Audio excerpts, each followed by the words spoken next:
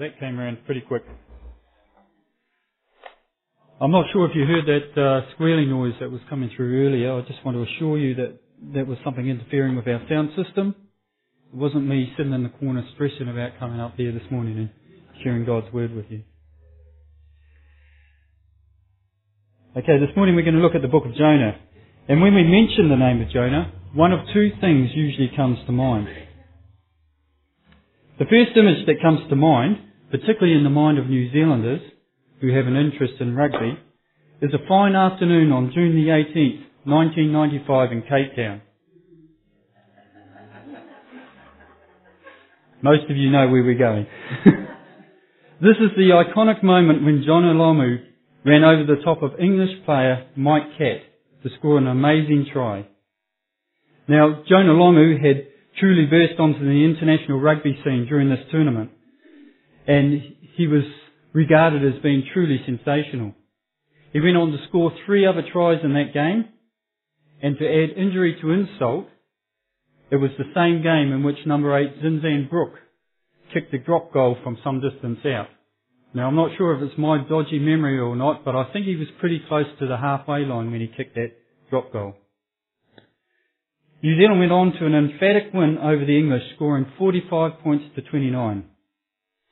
Now, as much as I could this morning, just continue on and recount all black glory, we will leave it at that. If we were to continue, no doubt our South African friends would remind us who actually won that particular tournament. And also it's probably quite timely to just discuss the unwritten code that, yes, there was a game this morning, but we are not to discuss it just in case there are some of us among us who haven't yet seen the game or heard the result and are hoping to watch the replay this afternoon. Okay, when we talk about Jonah of the Bible, the image that often comes to mind is of Jonah and the whale. Now, I'd just like to point out, I had a bit of difficulty finding a decent picture of Jonah and the whale. That actually isn't Jonah. The DNA test is still out, but we're not sure if that's the actual whale.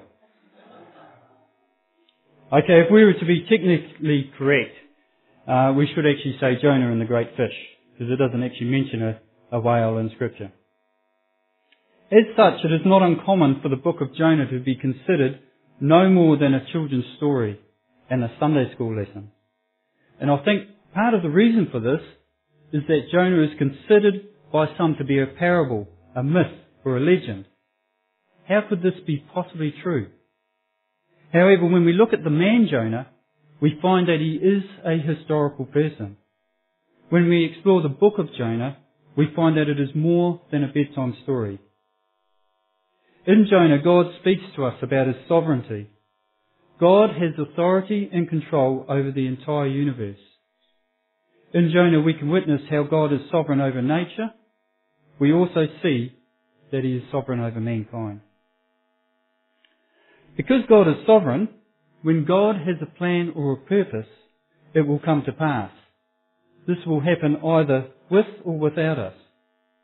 When we read Jonah, we see that God's plan and purpose for the citizens of Nineveh, it comes to pass. This is despite Jonah having no interest whatsoever in God's plan. In fact, he goes well out of his way to avoid it. When it comes to the will of God, what we need to consider is how we respond to it. Do we trust God? Do we submit to God and take on board what His will is and then run with it? Or are God's purposes not convenient for us? Are God's plans not in step with our plans? Is God's will not in line with our outlook? The big question is God sovereign in our lives? The other major theme in Jonah is the mercy of God towards all nations. His salvation is open to all people. These themes of God's sovereignty, and with that our response to God's will, and the theme of God's mercy run throughout the entire book of Jonah. Today, however, we will look at the first 2 chapters of Jonah and focus on the sovereignty and the will of God and how we respond to it. In a few weeks' time, we're having a youth service in the morning, and we will be going through Jonah chapter 3. We will then look at God's mercy towards all people and how He wants us to take the message of salvation to others. Now, before we read this morning's passage, let's see how the book of Jonah fits into the overall layout of the Bible. When we look at the first verse in Jonah 1, the opening verse in the original Hebrew reads like this: "And the word of the Lord came to Jonah." Now, when we look at this statement, you could ask the question, why is the first word "and"? And the word of the Lord came to Jonah. Well, it's because the Bible is not a collection of disjointed short stories. The Bible is one continuous story from Genesis through to Revelation. It deals with God's interaction with mankind. It deals with how the Lord redeems people. And we find that the story extends off the pages of the Bible and into our lives. When we go through the Bible, we see that it starts with creation. And then we see how mankind chose to rebel against God, and there were consequences to this.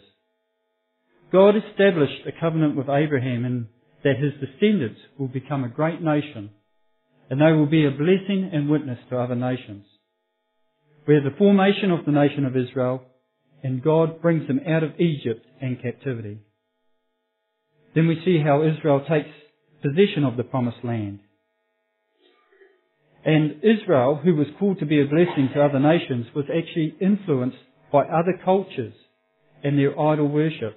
And so over a period of time there is a rebellion against God, and a spiritual and moral decline takes place, until finally God exiles the Israelites into captivity. There was, during this period of time, golden periods amongst this gradual decline. We can read the accounts of Joshua and David and Solomon, and there are plenty others as well. And of course the Bible doesn't end at the exile. God once again brought His people out of captivity. Then later we have the life and ministry of Jesus. And we see that Jesus is the fulfillment of all of God's promises.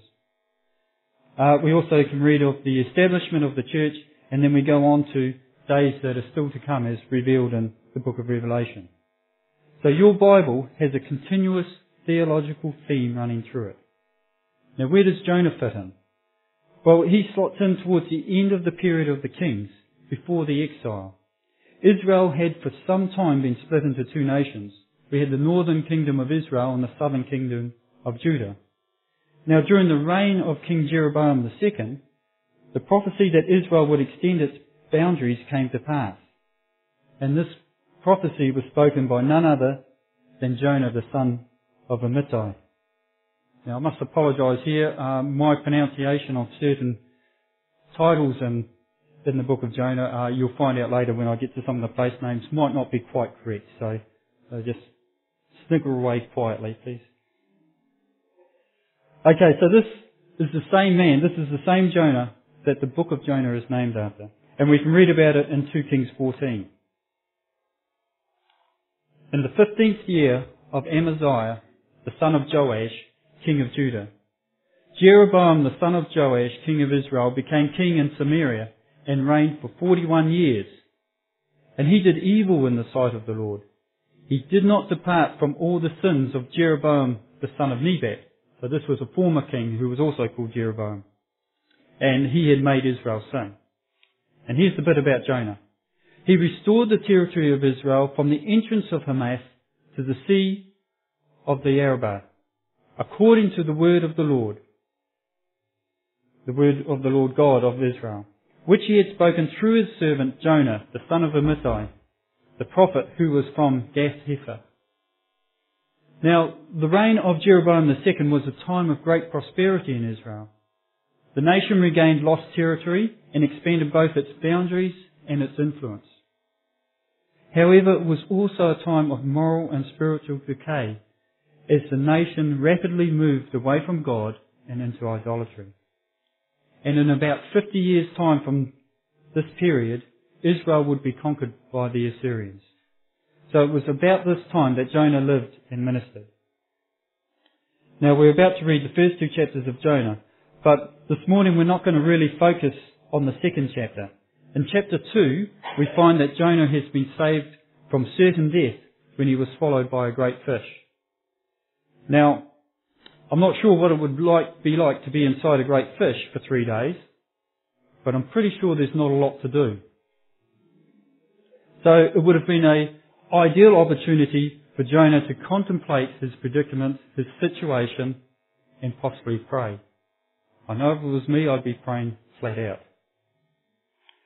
Part of our message this morning focuses on the negative aspects of Jonah's character and some of the poor choices that he made. However, in chapter 2 we see a bit of a balance here. We see that Jonah, who had previously rebelled against God, had come to a place of repentance and dedication to the Lord.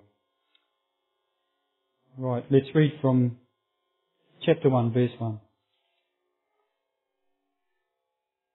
Now the word of the Lord came to Jonah, the son of Amittai, saying, Arise, go to Nineveh, that great city, and cry out against it, for their wickedness has come up before me. But Jonah arose to flee to Tarshish from the presence of the Lord.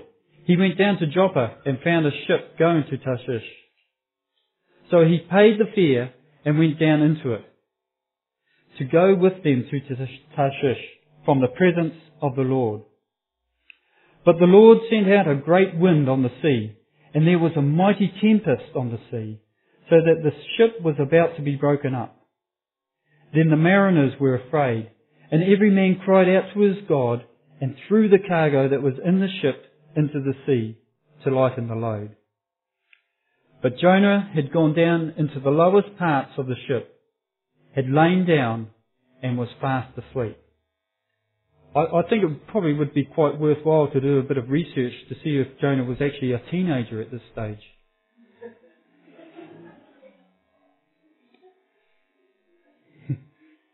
So the captain came to him and said to him, What do you mean, sleeper? Arise, call on your God. Perhaps your God will consider us, so that we may not perish. And they said to one another, Come, let us cast lots, that we may know whose cause this trouble has come upon us. So they cast lots, and the lot fell on Jonah. Then they said to him, Please tell us, for whose cause is this trouble upon us? What is your occupation, and where do you come from? What is your country, and of what people are you? So he said to them, I am a Hebrew, and I fear the Lord, the God of heaven, who made the sea and the dry land. Then the men were exceedingly afraid and said to him, Why have you done this? For the men knew that he fled from the presence of the Lord, because he had told them. Then they said to him, What shall we do to you that the sea may be calm for us? For the sea was growing more tempestuous. And he said to them, Pick me up and throw me into the sea.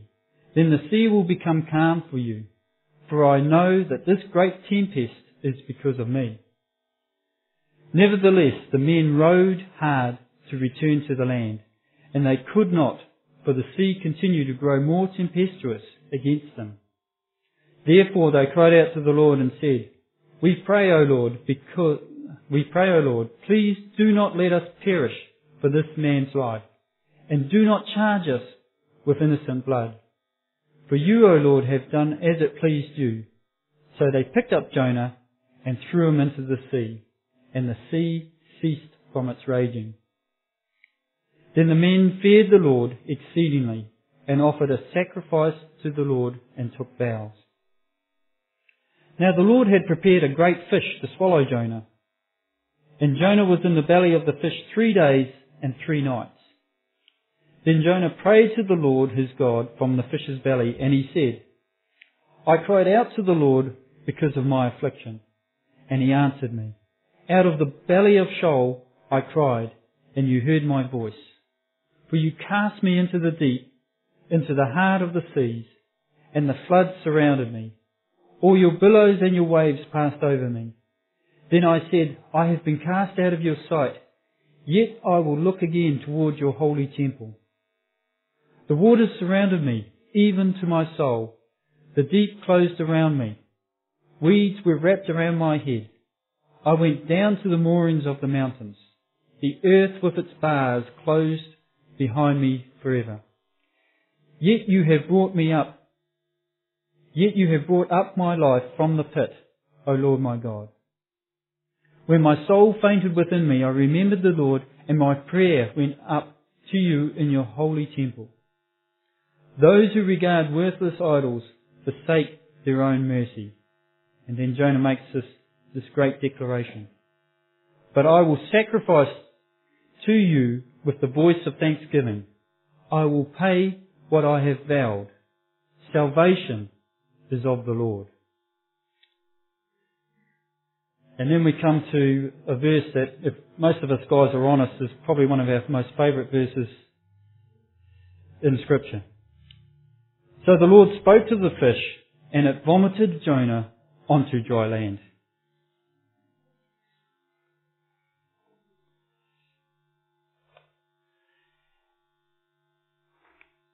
God's call to Jonah. At the beginning of Jonah, God calls Jonah to take a message to the city of Nineveh. The book of Jonah is quite different from other prophetic books in that it doesn't focus on the message that Jonah proclaims, but rather on a series of events in Jonah's life. As such, a lot of the teaching from the Scripture comes from God's interaction with Jonah. It also comes from God's sovereign interaction with nature and mankind, and also from God's heart towards a heathen city. The message itself that Jonah proclaimed in Nineveh is contained in one verse. And we find that verse in Jonah chapter 3, verse 4. Yet 40 days and Nineveh shall be overthrown. It was God's will that this message be proclaimed to the city of Nineveh. God had seen the wickedness of these people and wanted them to turn from their wicked ways. We read about God's heart towards mankind in Romans chapter 10, verses 11 to 15. For the Scripture says, whoever believes on Him will not be put to shame, for there is no distinction between Jew and Greek. For the same Lord over all is rich to all who call upon Him. For whoever calls on the name of the Lord shall be saved. How then shall they call on Him in whom they have not believed? And how shall they believe in Him of whom they have not heard? And how shall they hear without a preacher? And how shall they preach unless they are sent? Now Nineveh was a city in Assyria. These were not a people of Israel. They weren't Jewish. They didn't know about the eternal God of heaven and earth. They had their own gods and their own idols. But God knew about them, and He knew about their wicked ways. If these people did not turn from their wicked ways and turn towards God, they were about to face destruction. Now this predicament wasn't something particular to this group of people. In fact, it is a crisis that all mankind has faced throughout all of history. It is still an issue today and will continue to be one in the future. If you are without God, then your sins will lead eventually to your spiritual death. Scripture is very clear on this. However, we see that it was God's will that the citizens of Nineveh were made aware of the fact that their sin was about to lead to their destruction. His desire was that they would turn from their wicked ways and turn to Him. Likewise, God desires that all people will repent from their sin, submit their lives to Him, and live their lives within His will. But how could the Ninevites know this unless they heard the word of God? God chose Jonah to undertake this task. God commissioned Jonah to go to this city and speak His word to the people there. Jonah was the appointed preacher of the hour. And even though we are not prophets or preachers like Jonah, we are also called by God to talk to those who don't know about Him and share with them the good news of Jesus. A scripture that has come up time and time again this year is Matthew 28:18 to 20. Now, I wasn't here last week, but I'm pretty sure that it was even mentioned last week as well. This is the Great Commission, and the Great Commission is God's call for all who profess to be his followers to take the gospel to those who do not know it or acknowledge it. We see in Jonah's case that the call for him was to arise, go to Nineveh, that great city, and cry against it, for their wickedness has come up before me. This message itself is straightforward, and it's contained within 1 or 2 lines of the book of Jonah. It is, however, a very important message. It is the message that is best not ignored. One of the main themes of Jonah is God's sovereignty. He has authority over all of creation, and he even has authority over our own lives. J.I. Packer said this about God's sovereignty. God's dominion is total. He wills as he chooses and carries out all that he wills, and none can stay his hand or thwart his plans. When God has a plan or purpose, it will come to pass, either with or without us. It was God's will that the people of Nineveh turn from their wicked ways, and it was God's will that Jonah was the chosen man to go to Nineveh and proclaim his message to them. Jonah, however, had other ideas. He chose to flee from the Lord. However, we can read later in the book of Jonah that God's will did come to pass. Not only did the Ninevites hear the message from God and they repented, but it was Jonah who delivered the word from God. Throughout the book of Jonah, we witness several miracles. These miracles demonstrate God's authority over nature and mankind, and all of these led to God's purposes being fulfilled. As we read through Jonah, these are the miracles that God does. First of all, he speaks directly to Jonah. Then when Jonah goes to flee from his presence and goes on a ship, God sends a great wind on the sea, and there is a great storm. Now, undoubtedly this was an incredible storm. These were seasoned mariners and sailors, and they probably hadn't seen anything like this storm before. Then when they cast lots, the lot fell on Jonah. Then we also see that when Jonah was thrown into the sea, that the sea suddenly ceased from its raging. The wind died down and the sea was calm. And Jonah was in the sea and facing certain death from drowning, but then the Lord prepared a great fish to rescue Jonah. And then the other miracle was that Jonah actually survived in this fish for 3 days. And then after that time, the Lord spoke to the fish, and it vomited Jonah onto dry land. Now, if we were to read on into chapter 3 and 4, we see that God's miracles continue. The first one, and quite amazing one, was that all the Ninevites turned from their evil ways after hearing the word of God. Now, I've read somewhere that there would have been around about 120,000 people in the city of Nineveh. So this was a massive revival. We can also read in chapter 4 about how God prepared a plant to cover Jonah.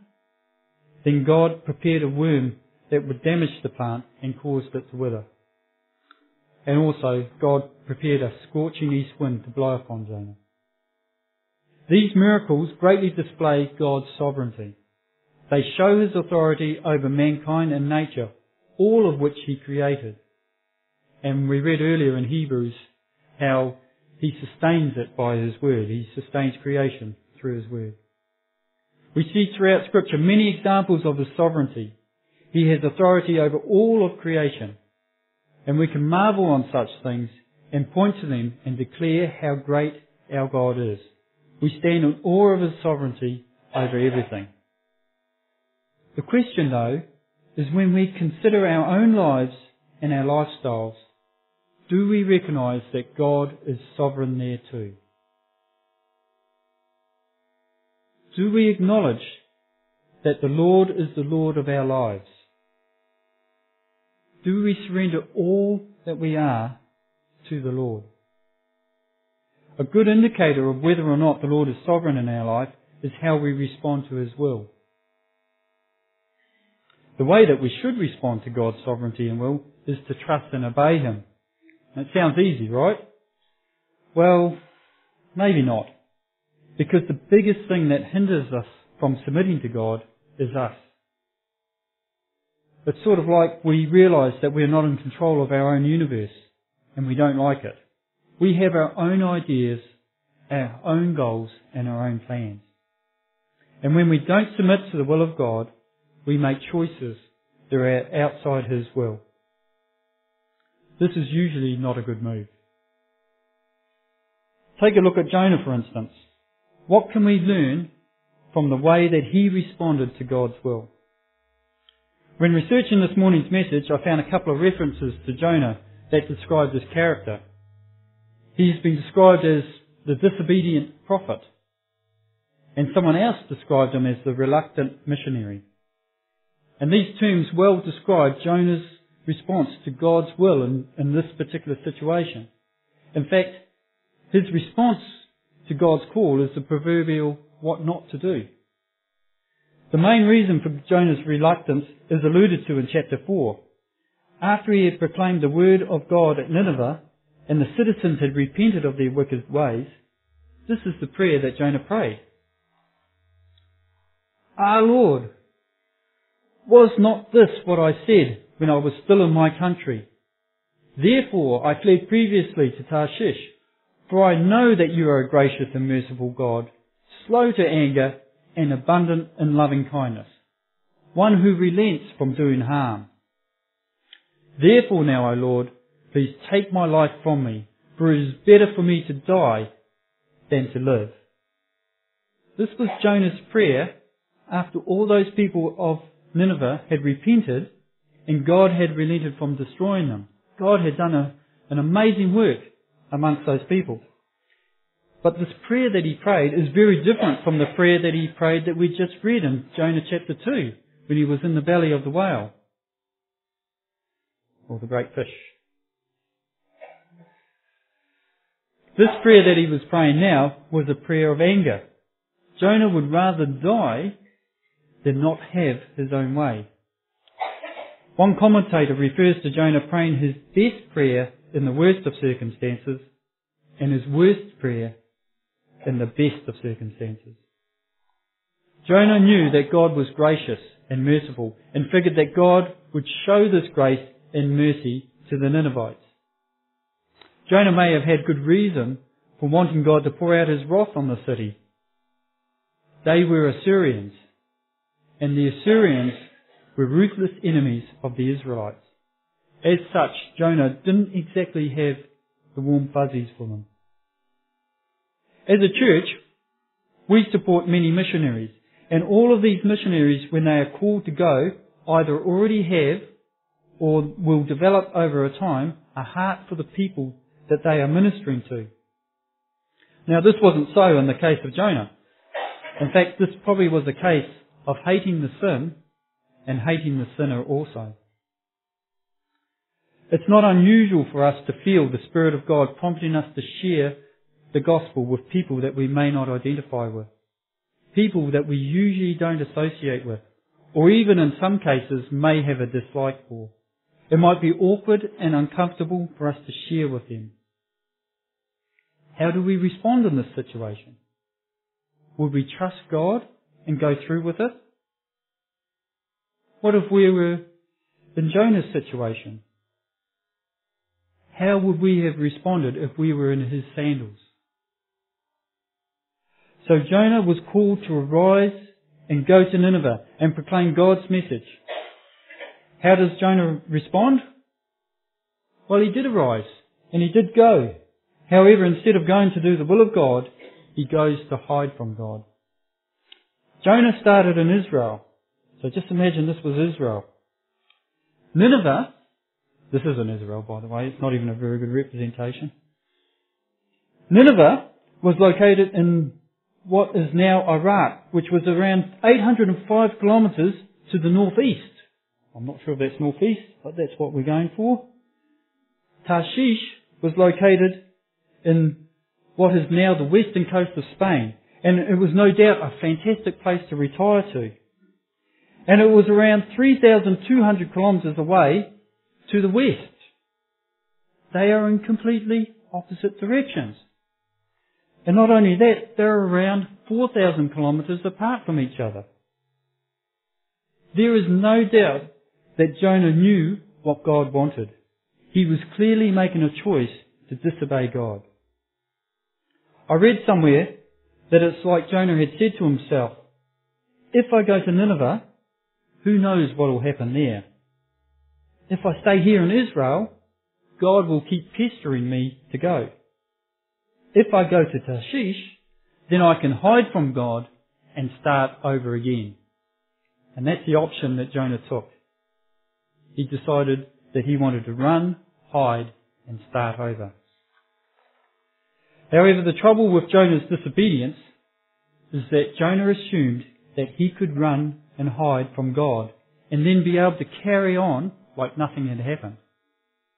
Psalms 139 reveals something different to us that is in contrast to that. Reading from verse 7. Where can I go from your spirit? Or where can I flee from your presence? If I ascend into heaven, you are there. If I make my bed in hell, behold, you are there. If I take the wings of the morning and dwell in the uttermost parts of the sea, even there your hand shall lead me, and your right hand shall hold me. What Jonah didn't realise, or what he had forgotten, was that God was not limited to the geography of Israel. He might as well have taken a spaceship to Mars. God is everywhere. There is no hiding from Him. What about us? Do we do the same thing when it comes to the will of God? We don't have to run to the other side of the world to hide from God. We can be right here within these walls and be hiding from Him. And it's not necessarily hiding from undertaking a task of ministry. God can be speaking to us about something within our lives or our nature that He wants us to work on or repent of. Instead of heading for Nineveh and the will of God, do we flee to Tarshish and disobedience? When God speaks to us, do we move in a direction of obedience or in a direction of disobedience? One thing that we read in Jonah that we find is that disobedience can come at a high price. Jonah paid his own way to travel, and it is understood that it would have been an expensive exercise. Some commentators think that he would have sold up everything he had so that he could pay the travel expenses for his relocation. And what happened? Well, the fishing charter that he had booked did not go as expected. Not only did the storm of the century hit, but his dream of catching and eating a great fish turned into a nightmare with an unexpected twist. The point is this. Jonah poured his resources into this trip. He lost all that he had invested. A great storm came that threatened to take the ship and the lives of the crew. He got to the point where he chose death over repentance, requesting the crew to throw him into the raging sea. God then sent him a great fish to save Jonah. However, he spent 3 days inside this fish. Now, I've never spent time inside a great fish and never planned to. However, I bet that it wasn't a picnic. And after all of this, he was vomited back onto shore. Oh, the indignity. Jonah suffered great loss and hardship. And for what? For nothing. Not only did he suffer loss and hardship, but he was right back where he started. Maybe not the same physical location, but he still had this task which he was reluctant to undertake, and it was sitting right there in front of him. And it can be the same for us. When we disobey God, we can suffer great loss. We can suffer loss of time, loss of resources, loss of relationships, and loss of opportunities. And often those things may not be recovered. Donald Gray Barnhouse, he was an American preacher, pastor, theologian, radio pioneer, which sort of points at about what point in time he was around. He was also a writer, and he wrote this about this sort of situation. When you run away from the Lord, you never get to where you are going, and you always pay your own fare. On the other hand, when you go the Lord's way, you always get there, and He pays the fare. Now, opposite to the choice of disobedience that Jonah made, we have the option of obedience. Most of us learnt as children that it was far better to obey our parents than run the gauntlet of the consequences of disobeying them. When it comes to God, it is not just a case of obeying Him so that things go better for us, or that we avoid getting into any trouble. Our obedience or disobedience demonstrates where our heart is towards Him. We can read about this in John 14. If you love me, keep my commandments. But why, and in Luke 6:46, but why do you call me Lord, Lord, and not do the things which I say? And another scripture in Samuel, and at this point in time, it's King Saul had been told by God what to do through the prophet Samuel, and he disobeyed. And this was the response of Samuel to him. Has the Lord as great delight in burnt offerings and sacrifices as in obeying the voice of the Lord? Behold, to obey is better than sacrifice, and to heed than the fat of rams.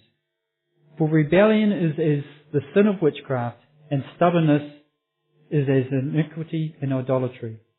Because you have rejected the word of the Lord, He has also rejected you from being king. When it comes to responding to God's sovereignty and will, here are some questions for us to honestly ask ourselves. How does my obedience or disobedience display my spiritual condition to God and to others? Does it display a picture of my love towards God? Does it display the Lord's glorious and gracious salvation?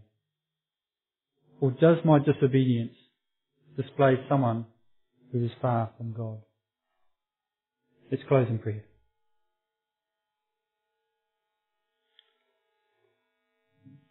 Lord, a song that just comes to mind for me is, my God is an awesome God. He reigns on heaven and earth. And Lord, this morning we do come before you and we acknowledge that you are indeed an awesome God. You do reign on heaven and earth. And Lord, our prayer this morning is that you reign in our lives also, Lord. Lord, I just pray for anyone here who has been spoken to through your word this morning, Lord. That if there are things within our lives that we are holding on to for ourselves or not handing over to you completely, Lord, I pray that you will just continue to quicken us, and that, Lord, that we will come to you and see through these things.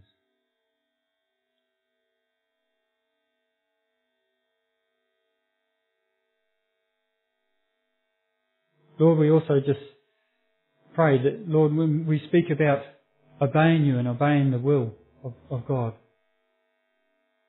Lord, we didn't really touch on the fact that what is your will?